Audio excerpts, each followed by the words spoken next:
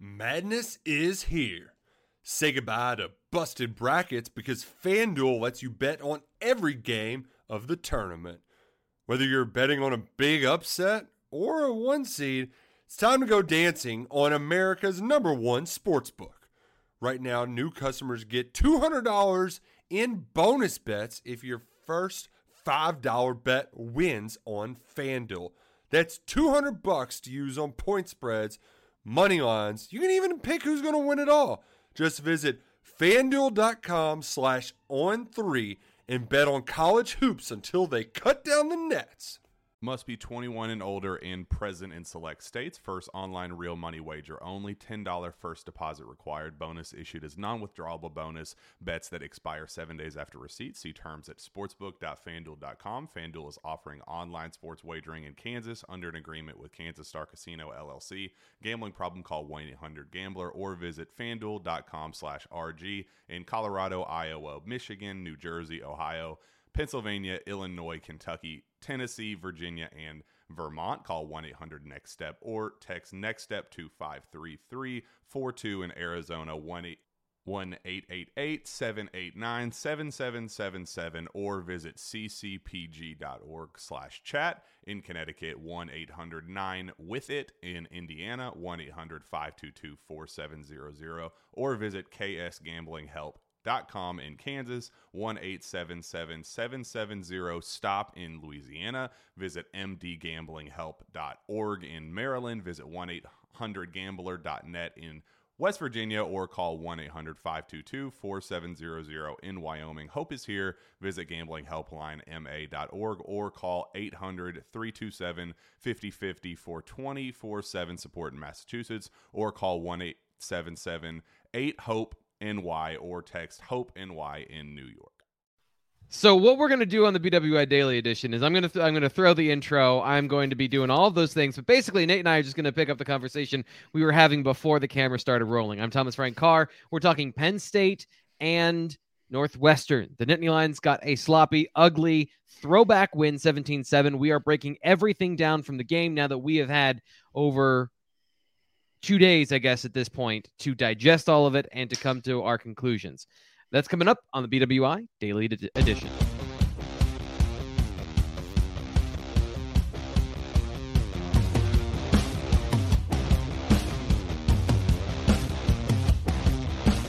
Did you catch the fear in my eyes, Nate?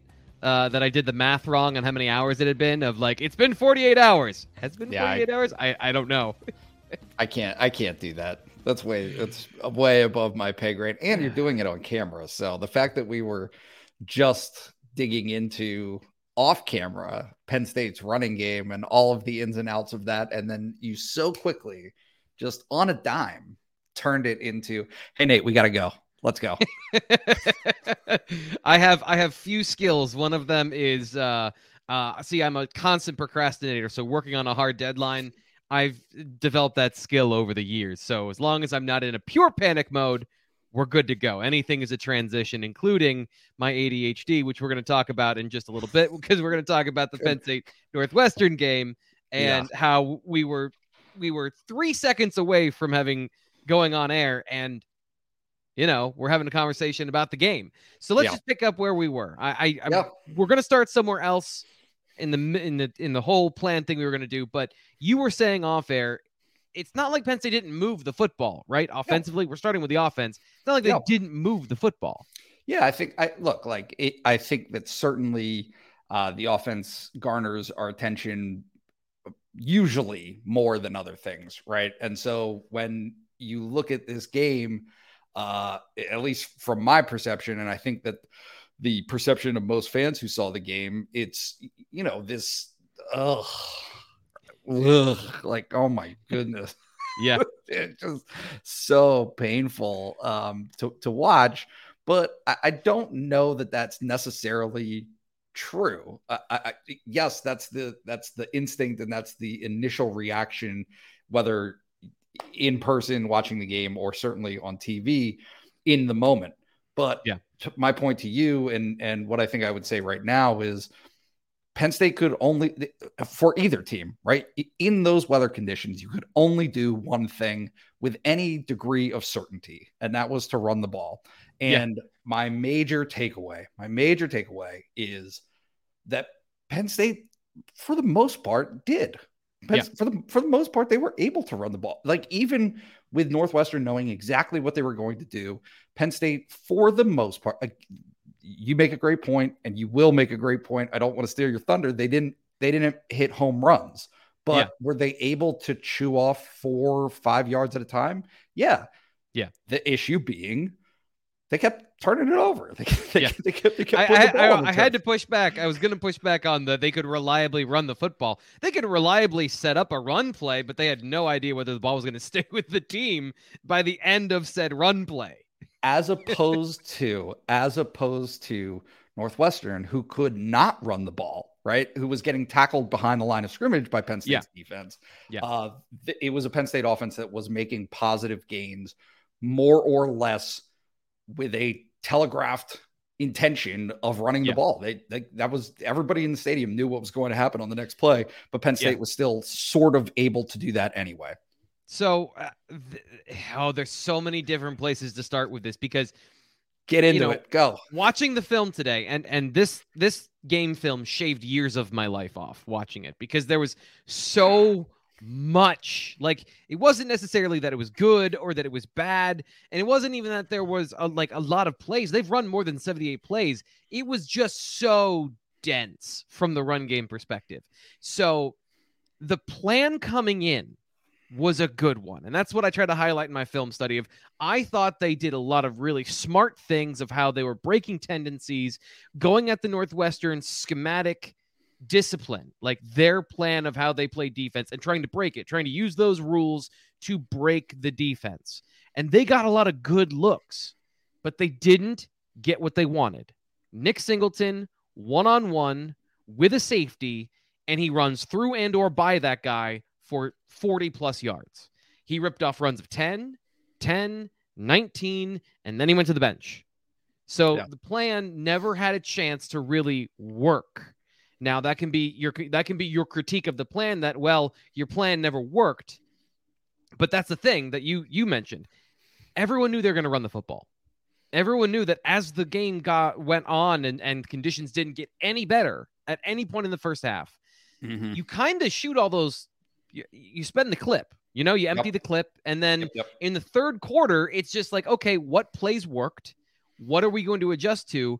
And when you run 51 or 58 run plays, eventually you're going to repeat yourself, and you're just running plays. Like, you're just going to start running plays. So the grind of the third quarter was as much my opinion in the moment was they just want to get out of here. Shorten the game. You have the lead. Northwestern can't come back. So let's shorten the game and get out of here. And that's how you get to that many runs with that level of effectiveness. Yeah. I'm looking at the drive chart right now. In the second half, the first possession, 12 plays for 42 yards over 6 minutes, 19 seconds until a fumble.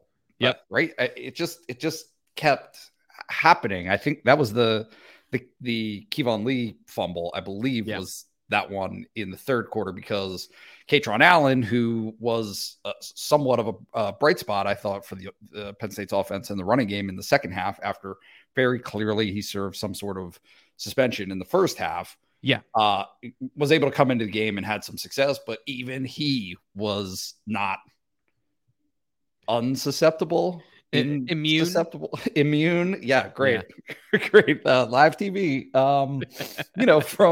from what was happening to everybody else, which was just putting the ball on the ground. I mean, I know what your comments were. And certainly I understand where James Franklin was coming from after the game, talking about how it's not an excuse.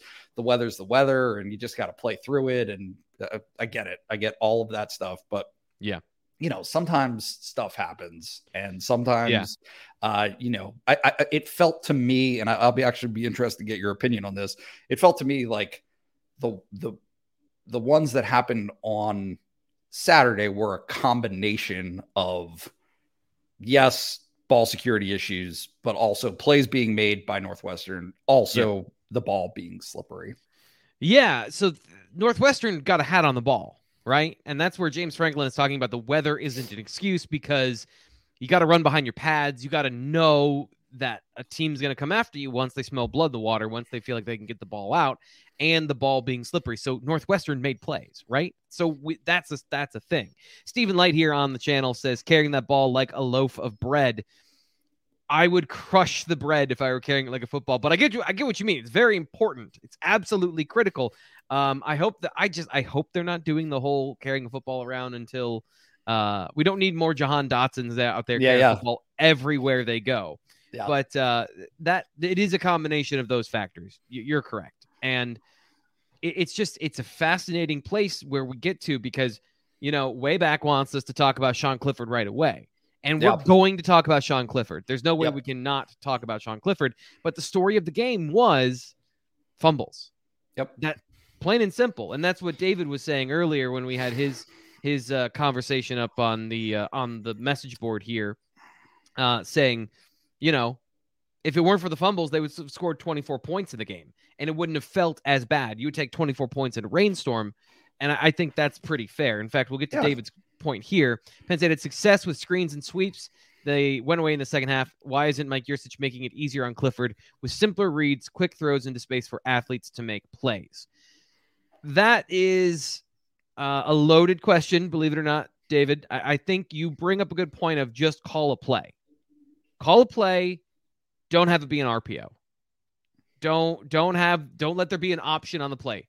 Have it be a designed quick screen to Parker Washington, because there were a lot of throws that weren't made in this game because Clifford was choosing other things on the play, whether it's the read option and him not keeping the ball or not throwing the ball in the RPO. So there's a little bit of Mike Yursich going into the game plan, dialing up deep plays a lot. Those are the ones that were called of straight passes, and then a lot of RPOs in there that they couldn't hit on the deep passes. Yeah. Right. Yeah. I mean, they tried, they gave it a shot, but just the connections were not there. We're doing it again. David, I appreciate it. And part of this is that it's the most interesting thing, right? If it bleeds, it leads. And the Penn State offense is a wounded animal right now. But pulling up to Mickey D's just for drinks. Oh, yeah, that's me. Nothing extra, just perfection and a straw. Coming in hot for the coldest cups on the block. Because there are drinks. Then there are drinks from McDonald's. Mix things up with any size lemonade or sweet tea for $1.49. Perfect with our classic fries. Price and participation may vary. Cannot be combined with any other offer. Ba-da-ba-ba-ba. I wanted to start this show talking about the defense. We're 10 minutes in because they have been flagrantly overlooked in this entire situation. Before we do that, though, I need to tell everybody, it's the BWI Daily Edition. Appreciate you being here. It's the live Monday show. Nate Bauer and myself are going to be recapping the game. We're going to get through all the stuff, not just Sean Clifford in the run game. I think some big themes are starting to officially emerge for this team of not only identity, but storylines that Nate and I are going to follow throughout the season. And we need your help. First off, there are 25 likes on the video, and I got my like warriors in here with Mike and JoeBot. Like an hour before the video was live, they're up here giving the video likes. So be like JoeBot, be like Mike, and give the... We've been telling you to be like Mike since the 90s. So just like the video. Be super appreciated. I'm going to like it right now. Yeah. Thank you. Once I'm done with my spiel, you need to have it done by then. The second thing is subscribe to our YouTube channel. We are growing we're up and up and up like a rocket ship, and it's a tastefully shaped rocket ship, so you don't have to be embarrassed by that. But we need you to help us out by subscribing to Blue White Illustrated, telling your friends about Blue White Illustrated so we can grow our channel. So now that I got that out of the way, let's talk about the defense. Yeah. What were your impressions about how they performed in that game? Yeah, they're great. They're great. Look, I don't know why this is. I just always end up in the middle, right? And so for all of the conversation that I'm going to have about the offense not being that bad, I'm going to have an offsetting conversation about the defense. Not that they're not that good. It's that the offenses that they've played, right? I cannot help but come away from that game and say, man, Oh, Northwestern. Yeah. Man, you stink. you just bad plays that were there to be made. Because I think again, and you saw that on both sides of the ball. So I don't want to be too harsh, because certainly in the passing game, there were catches that could have been made by both sides. But I thought in particular, Northwestern had issues there with drops, certainly, but also because they actually tried to throw the football. Because they did, and they had to. They tried to throw the football. I didn't think that the running game. Look, Penn State knew what to stop. Right, that was the one thing that Northwestern, with their running back, sort of had maybe something going coming into the game that just never materialized once they actually got into it. But yeah, can Penn State be as fast and aggressive and ferocious, instinctive as they are against Northwestern in future games? Can they do it against Michigan? Can they do it against Michigan? It was the question I was getting during the game from people. It's like, can we not have nice things, Nate? I get what you're saying. Absolutely. 100% agree with what you're saying. But it's amazing. Yeah. No, I don't want to do that either. Don't take away. You can only play the opponent that's in front of you. And so the opponent that was in front of Penn State on Saturday was not very good at playing football, and Penn State maximized its opportunity defensively against that and did all it needed to do. I did think that there were a few lapses in the second half in particular. Third quarter, fourth quarter, early fourth quarter, Northwestern had an opportunity to make that a 17-14 game. So, the fact that Northwestern, and nobody's talking about it, nobody did talk about it. It felt like to me that they could have kicked a field goal there at the 1 yard line. They went for the touchdown. It wasn't a do or die necessarily situation for Northwestern. But certainly Penn State was opportunistic. That was the word that just rang true to me throughout the game. Is Penn State's defense. Whenever Penn State, the team, needed a boost, the defense was there and and was able to pick it up. Yeah. So here is the point I guess I want to make about the defense. And you mentioned the opponent in front of you. Northwestern had one thing, right? They had one thing they were good at, and I described it leading in the game on Friday. They're good at running between the tackles, not even running outside the tackles, not even a diverse running game. They didn't have speed options and guys that could get jet sweeps and a quarterback that can run. They had Hull and Porter on, combo blocks going up the middle. And that offensive line coordinated, working well together as a unit. Penn State systematically dismantled it. Like, there was no option for the Northwestern offense. And that's the part that I think coming into this game, if we said we wanted to learn one thing about this team from the game, is can they stop a well-trained group and make them look bad? And they made them look silly. Like Peter Skoronski was the headliner of that group. He had a terrible game because it was forced upon him by that group. And the questions about, can they hold up in the middle with the defensive tackles? Are they too small? A run first team, blah, blah. And then, like, this is the conversation I had. And I put this tweet out yesterday. Like, PJ Mustipher is back, was what I said. And what I mean is he had a vintage game of PJ Mustipher, 8 tackles, disruptive. I don't know if he's 100% healthy, but he had that game again. And the first reply was, well, what about against Michigan, who have bigger? And it's like, we keep moving the goalposts. Yeah. They were supposed to take care of business. They allowed 13 yards on the first 5 drives.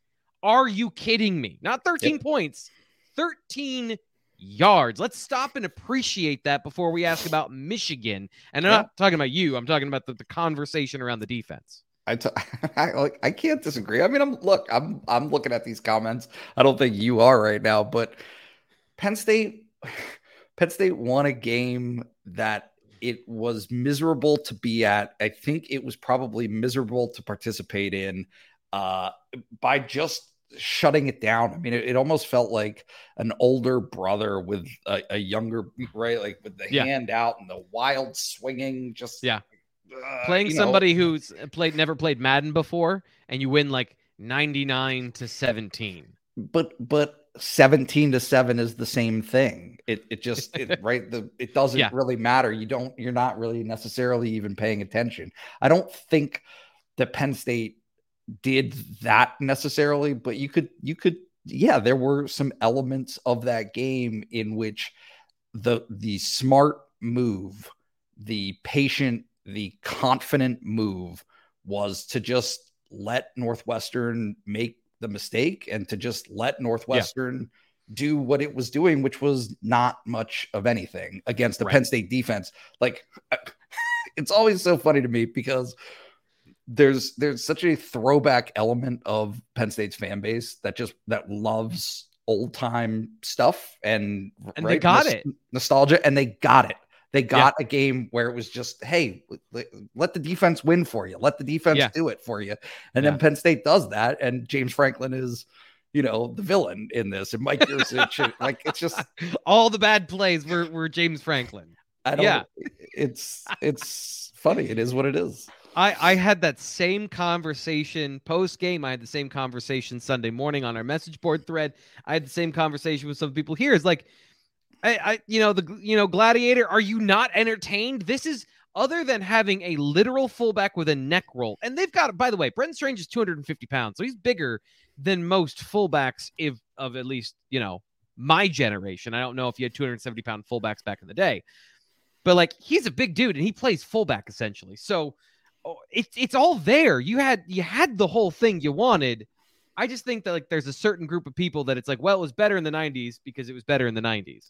But anyway, we're not talking about that. We're not talking about that. We got to get some of these questions. Yeah. Let's do it. I don't really want to talk about this one. Do you think want to Franklin talk about is influencing Mike Yurcich's plays? Can you please? Thank you. Perfect. Do you have an elaboration? Yeah. Look, well, first of all, you can read his lips. Okay. When you actually go back and watch the TV, you can see some of the things that he is saying, but he's also talked about it for the last 9 years, which is very simply that Franklin makes their directives in terms of overall strategy. If he feels like they're getting away from the run, right, which is a thing that happens sometimes with Mike Yurcich, he will try to steer them back towards that. If he thinks it's in both directions, it's offense and defense, but there are suggestions that are made. He does things in terms of, you have 2 plays to work with here, right? Third downs, where he says, hey, you got 2 plays. You can pick up a chunk of yardage without worrying about getting the first down because we're going to go for it on 4th down. Like, those are the types of influences that he has. Whereas I get the sense that people think James Franklin is saying, Mike, you're out on this one. We're going to do X Spider, whatever that stupid John Gruden, right? Spider 2Y banana. He's not doing that. He's not doing that. It's just painfully clear that is not what the relationship and the dynamic is. And guess what? Mike Yurcich would not have come to Penn State if that was the case. Yeah. He's definitely yelling, get somebody out of the game with expletives after a fumble. I did read his lips that way. Here's a question getting back to the defense. Is it good that we don't really hear the linebackers' names because of the D-line tackling, or are they making plays, King and Elsdon? What has been your impression of that group, last week, but their progression so far this season? I don't know that I have an opinion, to be honest with you. And I guess that kind of speaks to the question, which is there aren't a lot of memorable plays that I feel like they've been in on. I think that some of the conversation that existed before the season about how important Curtis Jacobs is specific to Manny Diaz's defense has borne fruit. That has played out. Not that the Mike linebacker is not an important position. I think that it is, but it's not as integral or as noticeable as certainly what Curtis Jacobs has done this season. So no, I don't. I mean, I noticed when they got hurt, right? I noticed that Tyler Elsdon had a shoulder, and I'm not really quite sure what happened to Kobe King, but I didn't think that either of them all of the splash plays are coming from other places. Put it that way. Yeah. So in a lot of ways, what this defense does is it sets up things for somebody else. So you're slanting your defensive tackles one way so that the offensive line will react to that, and then your linebackers can come free to shoot the gap, right? Or you are blitzing your Mike linebacker to give your Will linebacker a better clean run at the football. So there's a lot of selfless play up front, and you need to have guys that are willing to do that. Now, I'm sure Manny Diaz could design a play for a Mike linebacker and not for a Will, but the way that they set things up, it seems, at least at this point, the Mike is making a lot of those run there, take the bullets, let somebody else get through. Yeah. I do want to say this because this is something that has bothered me for a little bit. And now that I've seen 5 games, I feel more confident saying this. There has been a long discussion about the best linebacker lineup, right? And it has to be some combination of Carter, King, and Jacobs. Because King is clearly more athletic than Tyler Elsdon. And while that may be true, it's not an incorrect statement. We need to stop pretending like Kobe King is fast, because he's not. You know, if we're labeling guys as fast or not fast, and we're using Abdul Carter, Curtis Jacobs, those guys are fast. Kobe King is much closer of an athlete to Tyler Elsdon. And I think that was pretty evident on a couple of those plays where Evan Hull got free because you had a Mike linebacker chasing him from the middle of the field. They started in the same spot, and they did not end up in the same spot. So this conversation, I think we need to add some context to it of knowing what Kobe King is. He's going to be a good linebacker, but he's a much more closer to an Ellis Brooks than he is a Jason Gabinda, if that makes sense. And that's okay. Ellis Brooks had a ton of success at Penn State. It fits what Penn State wants to do. So continue, Professor. Yeah. These things to me are important because they provide the context and the nuance that are going to not matter to anyone who just wants to be angry about a linebacker giving up reception later when it's not Evan Hull in the rain for 10 yards and it's Travion Henderson for 25. Which is going to happen. I do think that there is I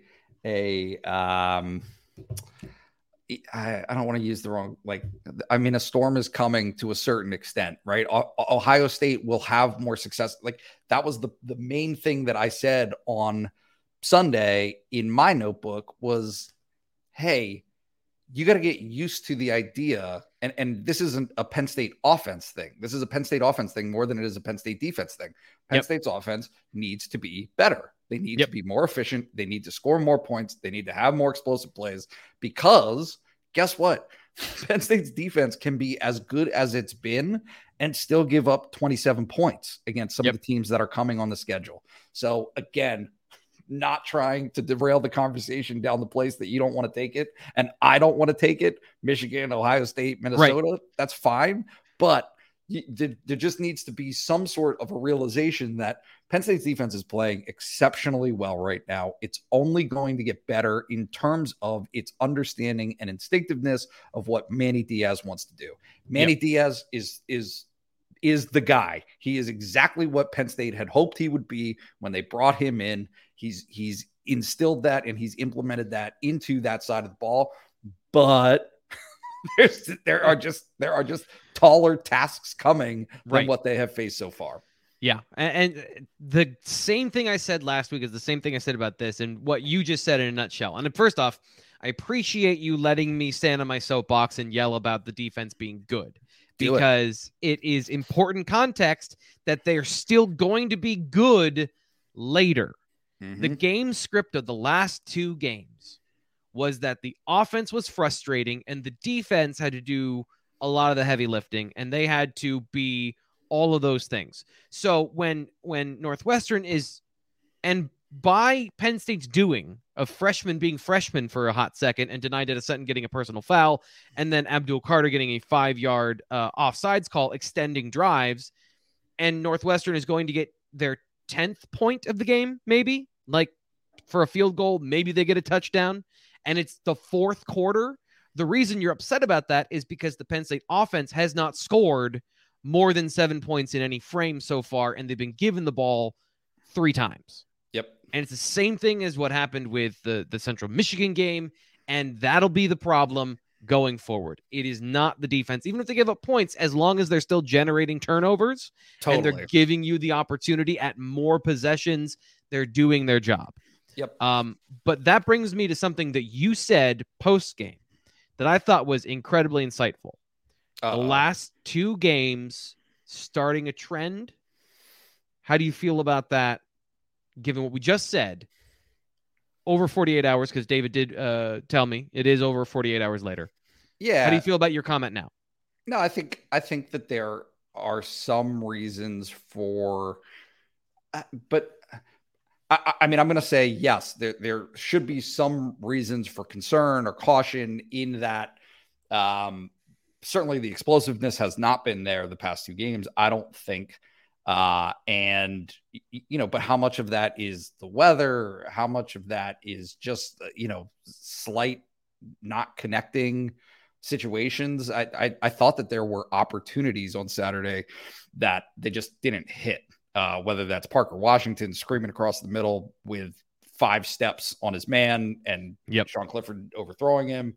I feel like that happened maybe twice. I thought that the pass, you and I maybe disagree on this just a little bit, but I thought the pass to Trey Wallace in the back of the end zone from Sean Clifford was fine. It should have been caught under different circumstances, right? Like if it's not raining, you would expect him to catch that ball. Trey Wallace makes those plays. That is what we've seen from him, right? Is every time we see him catch the football, it's over somebody's head and it's an impressive catch. And he didn't make that one.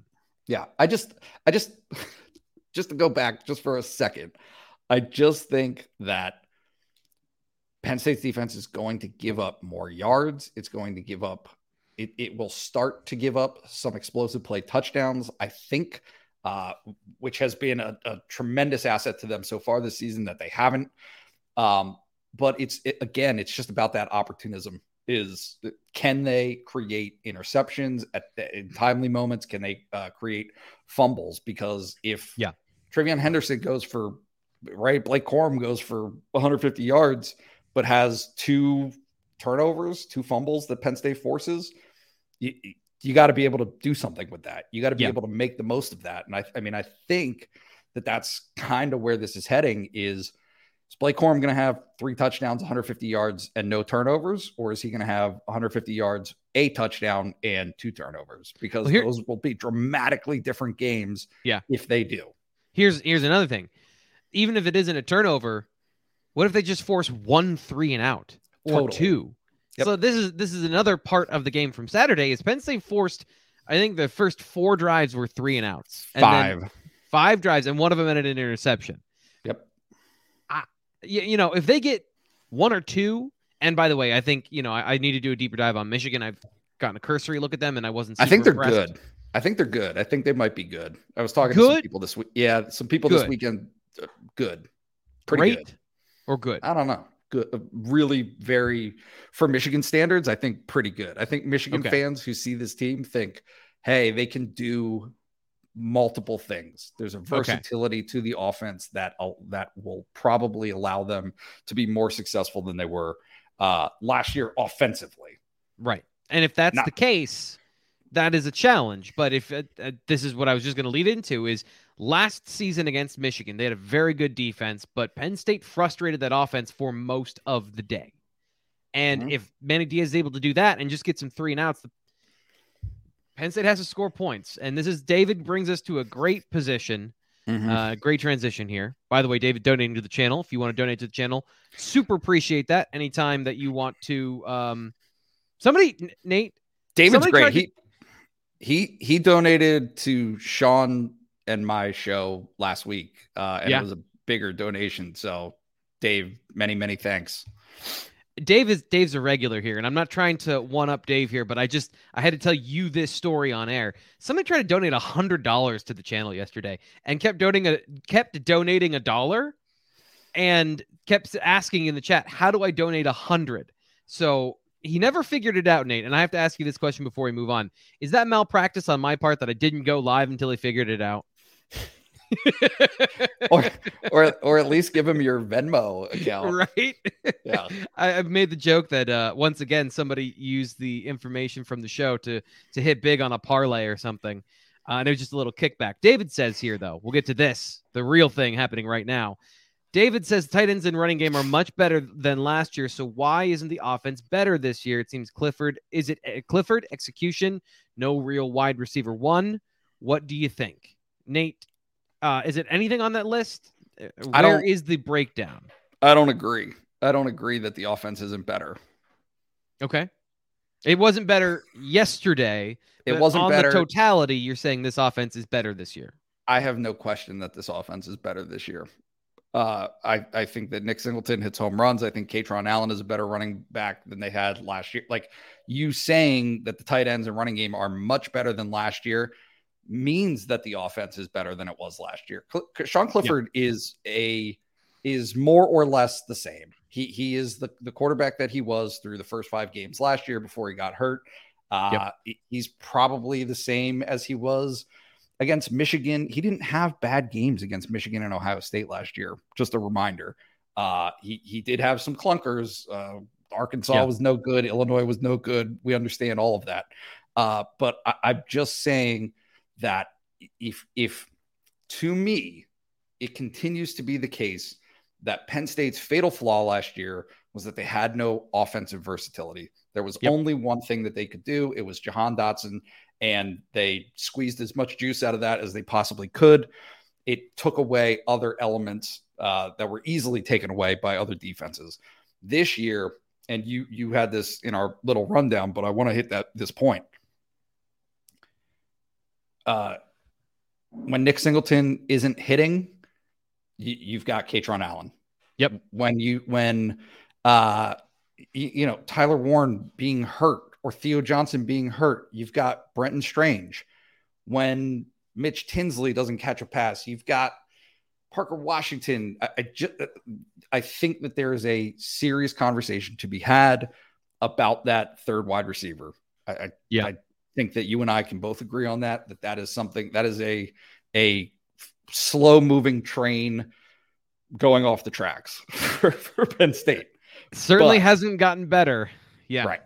But, Sean Clifford he continues to be the barometer player of when the pieces around him are going, he's going as well, and is fine in that role. Penn State just has many, many more options of how they can beat you, including, again, when Northwestern knew exactly what was coming, what was happening, Penn State was still able to do, for the most part, effectively the element of the game that it was cornered into. It just had a problem with turning the ball over on Saturday. And I think it's also fair to say this performance, when we talk about, I wanted to learn about the defense. Can they be way better? Can they be better than a decent offensive line, a decent run blocking offensive line? Yeah. Check. For the offense, what I wanted to see in this game in particular was, could they hit the deep ball against the secondary that gave up explosive plays all the time because of the system and the coverages that they run? James Franklin, and I made the comparison during the game, that this is very much like the Michigan State game last year. Mm-hmm. You are facing a terrible pass defense, and the elements are not going to let you throw the football with your quarterback. Could they have thrown the football with a different quarterback and, somebody with maybe a stronger arm, bigger hand, whatever it is that makes them feel confident about throwing or not throwing the football? Maybe. Yeah, we've seen other quarterbacks perform in that weather. But we've also seen James Franklin consistently say, the weather's bad, I don't want to turn the ball over, so we're going to run the football here. So I couldn't learn what I wanted to learn about the offense from this particular game. So that is a frustration, and that's where I think, going back to some of these comments, totally, and I don't think David's wrong for wondering what the inconsistency issue has been over the last couple of weeks, and even going back to the first game of the season where they scored 35 points, but they came in bunches. They did not come in a very easy way. But it's the rain to me there, because it limited what the game plan was going to be coming into the game. If again, I'm kind of monitoring some of the comments here. I think that there are extreme positions here that are being taken over something that is probably somewhere closer to the middle, and that includes talking about Michigan. I think they are better than they were last year. I don't think they were that good last year. Yeah. That's the caveat is, that was a playoff team that wasn't that explosive offensively. So, I mean, to say that they're better than they were last year means, that offensively, I think that they are better. I think they probably have taken a step back. I think Penn State's kind of like Michigan last year at this point. Like, one of the things I'm learning about this team is Blake Corum and Hassan Haskins were the offense last year, right? If they couldn't hit big runs, they were kind of sunk. What does that sound like? What team does that sound like? And losing Keandre Lambert-Smith, your most consistent deep threat early in the game, probably put a damper on that too. So having that third dimension, and Larry says that he thinks that the offense here is the same as last year. If you force JJ McCarthy to win the game, Penn State wins. That's the part I'm going to agree with terms and conditions apply. That I need to see more. I need to do more film study. I was not impressed with McCarthy and his vision and his sort of looked like he's peeing the pants in the pocket sort of thing, when I watched him play football against UConn. But that was a couple weeks ago. I was not fully engaged in actually watching the game. I was doing a couple other things. So I will tacitly agree with Larry here, but I need to make sure that I see more before I give a full T. Frank stamp of film approval. Yep. The theme of this offense, though, is kind of what I've noticed out of the first month of the season. That, yes, if they have to, Sean Clifford can throw the football 50 times. You'll get the results you get. And I think a lot of that was the offense around him making plays. Bretton Strange making plays. Keandre Lambert-Smith making plays. But they need that explosive element to be a dynamic offense. And I don't think that that's anything that's, earth-shattering to say, but when it's gone, it's pretty noticeable. And I think it's also apparent that your hopes lie with a freshman.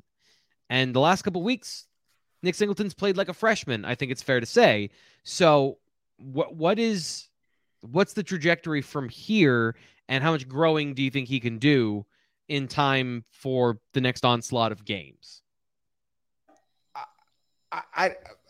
I haven't seen anything out of him that suggests that he's not equipped to handle these things, right? Right. Like, the makeup is all there. Trust the, I'm going to say the science, trust the background here, right? This kid has been built to overcome these mishaps. And so I think that the way that I saw him run on Saturday, it looked to me as though had he not fumbled the ball and stayed in the game and gotten more opportunities, one of those may have hit. He would have finished with 175 yards. I think it's fair. I mean, are you kidding or not? Because I would say maybe he could have. I don't know. I'm serious. He had 76 at halftime, and they ran the ball 50 times. If he's in the game, I know that Katron Allen played in the second half, but he missed the entire third quarter and finished with 82, I think. There was this conversation about how, he's going to sit for the rest of the game. And on our message board, and I'm sitting there and I'm like, they can't do that. They can't put him on the bench for the rest of the game. And I mean, they did put him on the bench until, midway to late in the fourth quarter. They ran out of spots on the bench is the problem.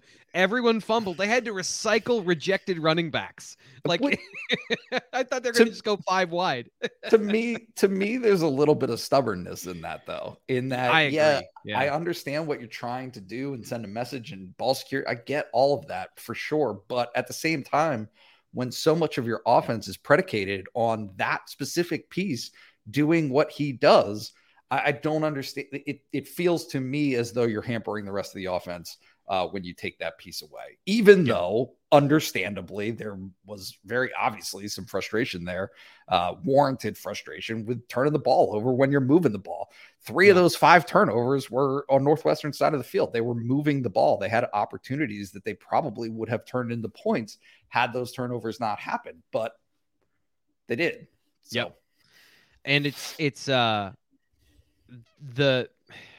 I think it's a little, I don't know if this is fair or not, which is why I'm hesitating here, but he also fumbled a third time. It just wasn't called a fumble. That's true too. At a certain point, I think James Franklin made the calculus of he might get us a touchdown, but he could give them a touchdown at this, like it's 50-50 at this point.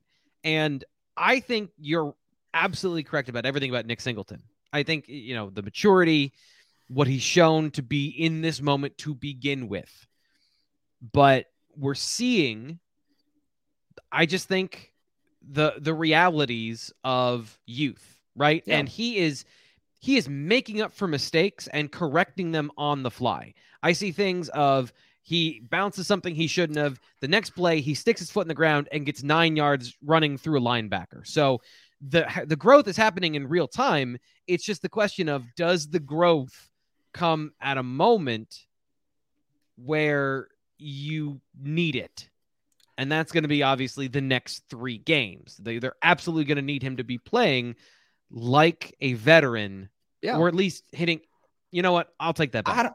I don't think he needs to play like a veteran. I think he needs to play like a home run hitter. That's it. And guess what? I understand some of the hesitation with this, but look, that's how you win. That's how you win is him doing that. If he does it, then you win. And if he doesn't, and the argument is, oh, well, Penn State doesn't have another route to do that against the best competition, so be it. You lose that game, that you're not enough. Like, you don't have enough offensively to be able to do that. And I think that there's probably an argument to be made that they don't have enough. There is no insurance policy in terms of having 2 Nick Singletons. There is no Saquon Barkley on the bench, but they can be are there options to being a productive, somewhat efficient offense without Nick Singleton hitting home runs? Sure. But this is how it's going to have to be done for them to get where they want to go against the type of teams that they're about to face. I was reading something in the offseason, and it was about comparing and comparing to what's reasonable and comparing to the objective perfection, right? Mm-hmm. The idea of comparing something to what is the best possible version. And I think that's where a lot of us, and I'm guilty of this, as I literally did it on the channel here, is what's the best possible version of this offense? Mm-hmm. What is the path where they have enough explosiveness around it that everything else works? And the key cog is Nick Singleton. Like, he can't have an off day. Mm-hmm. And that's probably unfair. That is unfair. Kent says, offense and defense is cool, but Barney Amore for Heisman. That dude has been awesome so far. And Nate, you called that. However, once again, I'm going to drive right by punters, because I promised several people we would talk about Sean Clifford, and we've talked around Sean Clifford. We've talked about all the things. Yeah. But 20 passes, Nate, 20 of them. Mm-hmm. And already in that game, it was time for Drew Aller. So I think we're going to fall on opposite sides here. I will let you go first and state your opinion of how Sean Clifford played on Saturday. I thought he was fine given the circumstances in the first half. I thought he didn't play very well in the second half. I thought he was impacted somewhat by Northwestern moving. And maybe I'm misremembering this, so correct me if I am. But it felt like Northwestern just kept getting closer to the line of scrimmage defensively. Is that okay? Yeah, so, they were cheating up most of the game because they weren't throwing the football. They just didn't throw the football. So why would you keep 4 deep? So that impacted him. He didn't hit when he needed to hit. There were opportunities. It was a combination of things. It's always the same conversation, right? Is that I think that the hate that he gets is too far in one direction. I don't really hear many people defending him and pounding their chests for like Sean Clifford devotion. I don't see that out there. And I understand why that is, but I think that it's probably somewhere closer to the middle in terms of where his actual performances are, because he has made mistakes. He has done things that, certainly you don't want to have happen. He should have had more interceptions than he did on Saturday. The one went straight through number 9's hands. I mean, it could have been a pick, whatever that was, second quarter. So was it good? No. Does he need to probably run more? Yes. My issue is the certainty of Drew Aller being the alternative, right? I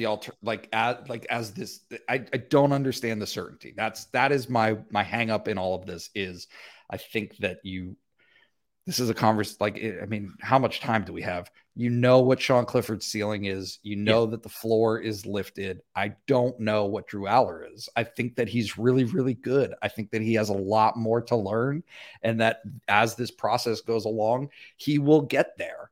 But I just haven't seen enough to know. I'm not arguing for or against. I don't know. Yeah. Lucky Land Casino, asking people, what's the weirdest place you've gotten lucky? Lucky? In line at the deli, I guess? Aha, in my dentist's office. More than once, actually. Do I have to say? Yes, you do. In the car before my kids' PTA meeting. Really? Yes. Excuse me, what's the weirdest place you've gotten lucky? I never win and tell. Well, there you have it. You can get lucky anywhere, playing at LuckyLandSlots.com. Play for free right now. Are you feeling lucky? No purchase necessary. Void where prohibited by law. 18+. Terms and conditions apply. See website for details. We will get to my thoughts here in just one second. But first, do you have a problem sleeping? Do you have issues with anxiety or pain?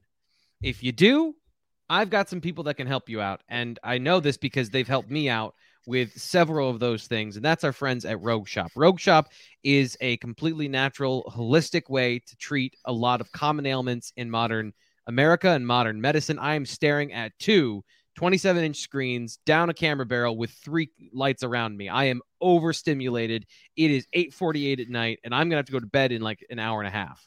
I don't do well in these environments, but what happens is I have some help, and that is the CBD gummies over at Rogue Shop. You take the appropriate amount, and then you fall asleep and you stay asleep. You feel rested. You get up, and you're able to actually function the next day. So you can work another 12 hours.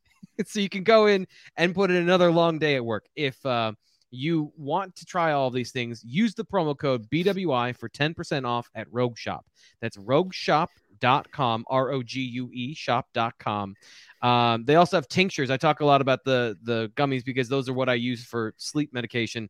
But the tinctures take 30 minutes to 1 hour to effect. They last the same amount of time as the gummies, and they are a full body. They affect the full body. So inflammation, if you have chronic inflammation, which is the leading cause of disease, is just chronic inflammation. These can help you out, can help change your life. So check it out. Promo code BWI for 10% off at rogueshop.com. Okay. And if you're somebody who's very anxious and angsty about Sean Clifford, then you might want to try that out. I'm not either of those things. What do you got for me, T. Frank? Let's go. So he was a passenger last Saturday. He threw the ball 20 times. They ran the ball 31 times in the second half. So his decision-making pre-snap, that is one thing. But in terms of his play after the snap, he went 3 for 10. So the damage is limited, but he went 3 for 10. And they weren't particularly pretty. And they are consistent problems that have plagued him throughout his career. So if you're tired of watching those things, and you would say, okay, even if Drew Aller isn't Sean Clifford, at least we know we're not going to get a hop pass in the third quarter where he's throwing midair. And I understand that particular part of it, because there are certain things he's just not capable of doing. You and I talk about the third wide receiver. Mitchell Tinsley was open for a 47-yard pass at a minimum. He had a step and a half on the DB, and the ball went 5 yards over his head. So the explosiveness of the offense, we're talking about what's up with Keandre Lambert-Smith. That is true, and I'm not trying to take away from that, but it's not like Parker Washington didn't get open and Mitchell Tinsley didn't get open, and those plays weren't there to be made in a game where your defense, going back to that, your defense needs something. Give them something. And it just wasn't there. And I'm very frustrated watching it because it's like these are not hard things to see. Yeah. In a clean pocket, if you've got pressure from your left, and I'm not saying I can do this, and that's always the problem. Is like, well, you can't do it. You never played. It's like, yeah, but thousands of other quarterbacks have played, and hundreds of them have sidestepped to the right, as they always do in practice, as they always do in drills, and then they throw that ball from an even platform. When you come off your first read, don't immediately tuck and run from a clean pocket. Just turn and look at the backside progression. This is the conversation. These are not sixth-year quarterback problems. He's not trying to see if like they have an inverted cloud 3 and knowing where the safeties are that they've rolled down into a look he's never seen before. It's basic stuff. Yeah. So, if Nick Singleton's going to freshman and he has a bad day, Abdul Carter's going to freshman and he has a bad day, and Drew Aller freshmans and he has a bad day, that's the risk that you're going with. You can't have your quarterback have a bad day freshmaning on the field. Yeah. But I'm seeing a lot of freshmaning, I guess, it feels like. Did he do that against Auburn? He didn't do much against Auburn. And no, he did not. He had the same amount of pressures and went 2 for 3 instead of 1 for 5. Yeah. I don't know.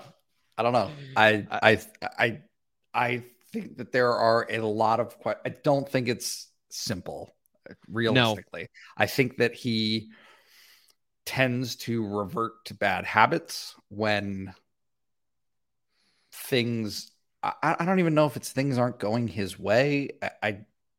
What's in your opinion, what is the consistency for when that happens?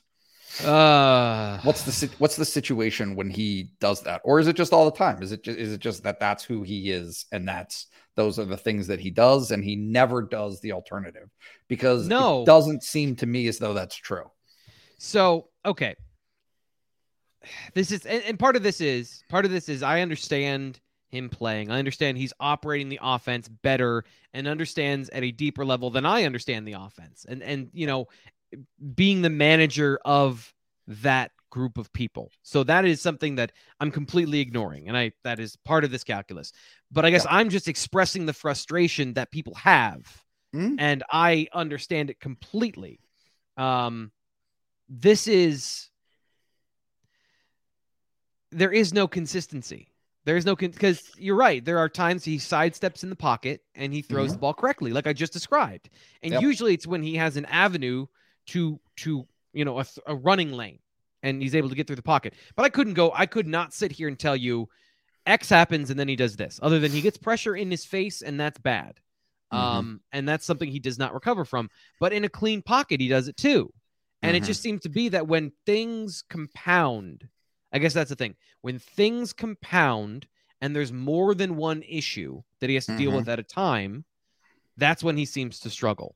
The rain, pressure. Running game, not running game. It. Yeah. Right. But there have been other games where he played, reasonably well. Iowa, even the Purdue game at the end, the 2-minute drive that, saved them from all the things we just described. So I can't really give you the whole conversation because I would have to replay everything. Like, you got to go through and categorize it because it's so scattershot. Let's see what we have here. Steven says, here, I got the question for you. Okay. What's the question? Thanks, Steven, for Kent. Will Levis is now a round 1 draft name being tossed around. Kentucky was a system that worked for him. Does the Penn State system work for Cliff? Or would he have been a better quarterback elsewhere like Levis is at Kentucky? No. Because the things that... So here's the thing. Sean Clifford is a college quarterback, so he has college quarterback issues. Bo Nix is the same thing. Graham the kid Mertz. from Graham Mertz, the kid from South Carolina that was a hot shot at one point, that was a 5-star recruit. If you don't handle pressure, you don't handle pressure.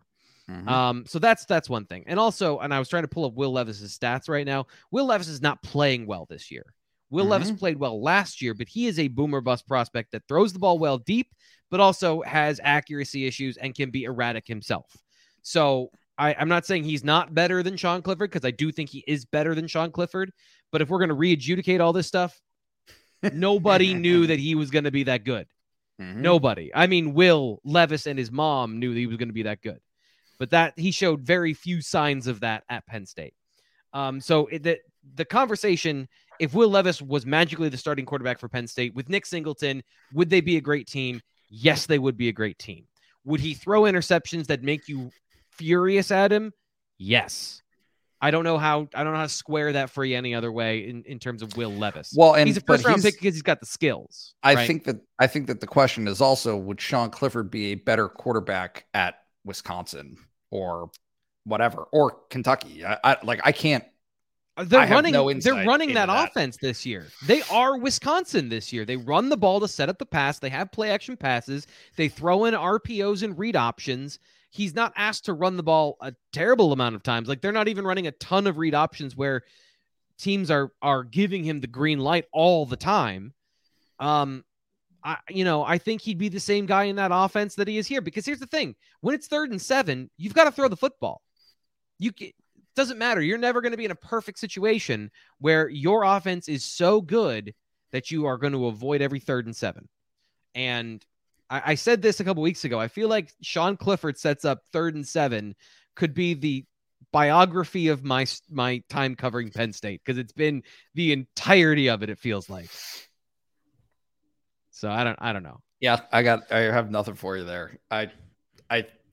I'll be very interested to see how he plays at Michigan, because I think it will be considerably better than it was the past 2 weeks. Yes, it very well could be. I do also think that, which never gets credit because they lose these games or have lost these games more than they've won them in recent years. But Sean Clifford is a little bit of a gamer, right? Like I think he actually shows up better in a lot of instances than he's given credit for against better teams. They've just happened to lose those games in recent memory, because guess what? Auburn was the best game of his life last year. Right. Ohio State wasn't far off outside of the strip sack. He was lights out in that game. There's a perfect example of a game. Thank you. There's a perfect example of a game where he managed pressure so much better, that he was able to command the pocket better, read the defense. He threw with anticipation in that game. He threw down the field in between defenders and was moving the offense. Last year, I was rooting for him to turn the corner, by the way. I came on here after, I think it was the Auburn game, and I said, we now have the Villanova game and the Auburn game, and I know it's Villanova, but like legitimate quarterbacking from Sean Clifford, where he has put it together multiple games of throwing good deep balls and being on point. But he just can't ever seem to turn that corner. And at this point, it's strap in, because that's going to be what it's going to be for the next 2 months. But that's going to be it for today. Yeah, we'll see. We'll see where that takes them. I don't know. I'm not putting a ceiling on this group, because I do think that they have more avenues to winning than they did last year, and I thought that they were competitive throughout last year and really have, in some ways a similar identity, but not, because the defense is more opportunistic than it was last year. And the offense, while not consistent in hitting home runs, has the ability to do so. Yeah. They do need to get a field stretching third receiver. That has to happen, because Keandre Lambert-Smith does not look like he'll be back, to me, in 2 weeks. But we'll see. That didn't look good. You know what, Nate? This is what happens when you speak through emotion. I don't feel like I nailed that Sean Clifford conversation, because there's so much more interesting nuance to it. There's so much more to it than that. But I think you summed it up great for us there, and I appreciate you saving it there at the last possible second So kudos to you for keeping us at our 17-7. Kent just paid to have me say this. Sean Clifford continues to be like otherworldly in letting this stuff slide off of him. I think that he is deeply aware of what the perception is at this point, and you could not ask for a better leader in terms of just drowning it out, just not letting it dictate who he is as a person or what his performances are. And that's to a certain extent, you have to respect that. I respect the heck out of it. So we'll see. Certainly skills that I think all of us could use. And, someday I'll be paying Sean Clifford on a seminar for leadership and how to not hear people, while we read the comments in YouTube telling us how horrible we are. People hate my background. It's a great background. It's a nice shiplap wall, and it's real. Let it go. All right, we'll be back tomorrow with the recruiting show on the BWI Daily Edition. Thank you to everyone who participated. We had a great conversation. Nate, as always, I love talking football with you. I love laughing on this show so much. I sound like an old lady. Yeah, I just love laughing so much, but this is genuinely the most entertaining hour of my time in the week, and I appreciate you coming on and doing it with me. Thanks so much for having me, buddy. That'll do it for today. We'll be back tomorrow. It's the bye week, so we'll get into a lot of interesting stuff. Stay tuned and subscribe.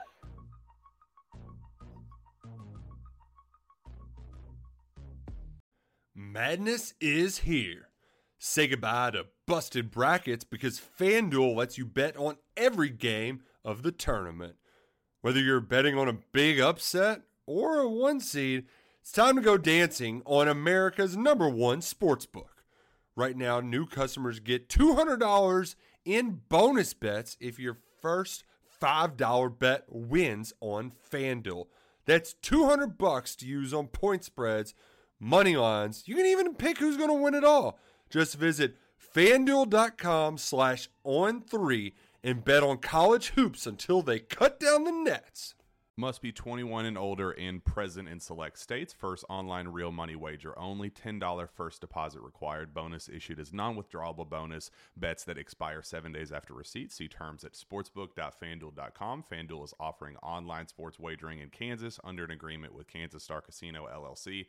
Gambling problem? Call 1-800-GAMBLER or visit fanduel.com/RG. In Colorado, Iowa, Michigan, New Jersey, Ohio, Pennsylvania, Illinois, Kentucky, Tennessee, Virginia, and Vermont. Call 1-800-NEXT-STEP or text NEXT-STEP to 53342. In Arizona, 1-888-789-7777 or visit ccpg.org/chat. In Connecticut, 1-800-9-WITH-IT. In Indiana, 1-800-522-4700 or visit ksgamblinghelp.com. In Kansas, 1-877-770-STOP. In Louisiana, visit mdgamblinghelp.org. In Maryland, visit 1-800-gambler.net. In West Virginia, or call 1-800-522-4700. In Wyoming, hope is here. Visit gamblinghelplinema.org or call 800-327-5050 for 24/7 support in Massachusetts,